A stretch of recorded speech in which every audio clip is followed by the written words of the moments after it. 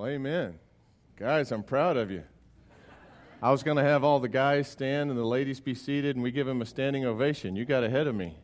It's so good. It's so good when it's just natural and not even prompted. We do honor you ladies today for your mother hearts and for the way they've nurtured us through the years. You're precious to us, and it's a joy to honor you today. There's a little scripture in Matthew, chapter 23, verse 37, where Jesus is speaking, and Jesus shows us the heart of the Father. But in this particular passage, it's quite feminine. Jerusalem, Jerusalem, I wanted to gather your children together the way a hen gathers her chicks under her wings, and you were unwilling.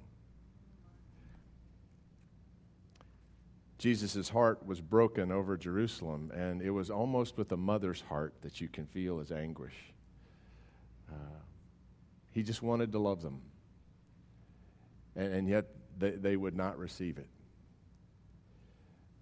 I don't know if Mother's Day is a time you usually come to church or not, or if this is a new experience for you.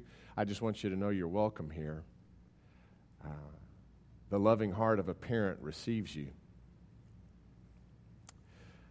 Bob Benson tells a story I've told 100 times, but I just love it because it shows us this kind of heart of God, that God really does have a parent's heart in many ways.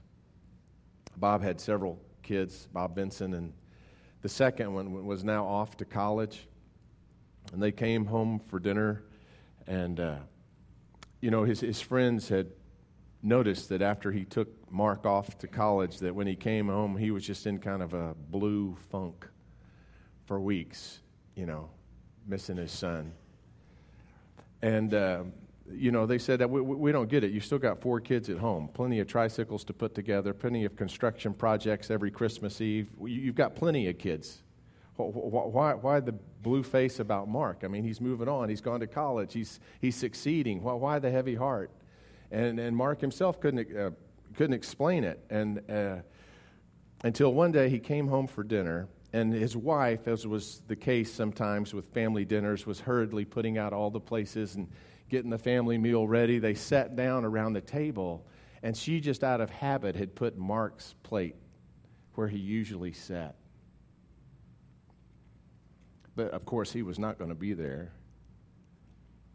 And they looked at each other across the table, and both of them shed a quick tear. Parents understand each other's hearts that way. And it was then he said that he realized that in parental math, the math of a parent, all your kids minus any one of your kids never equals plenty.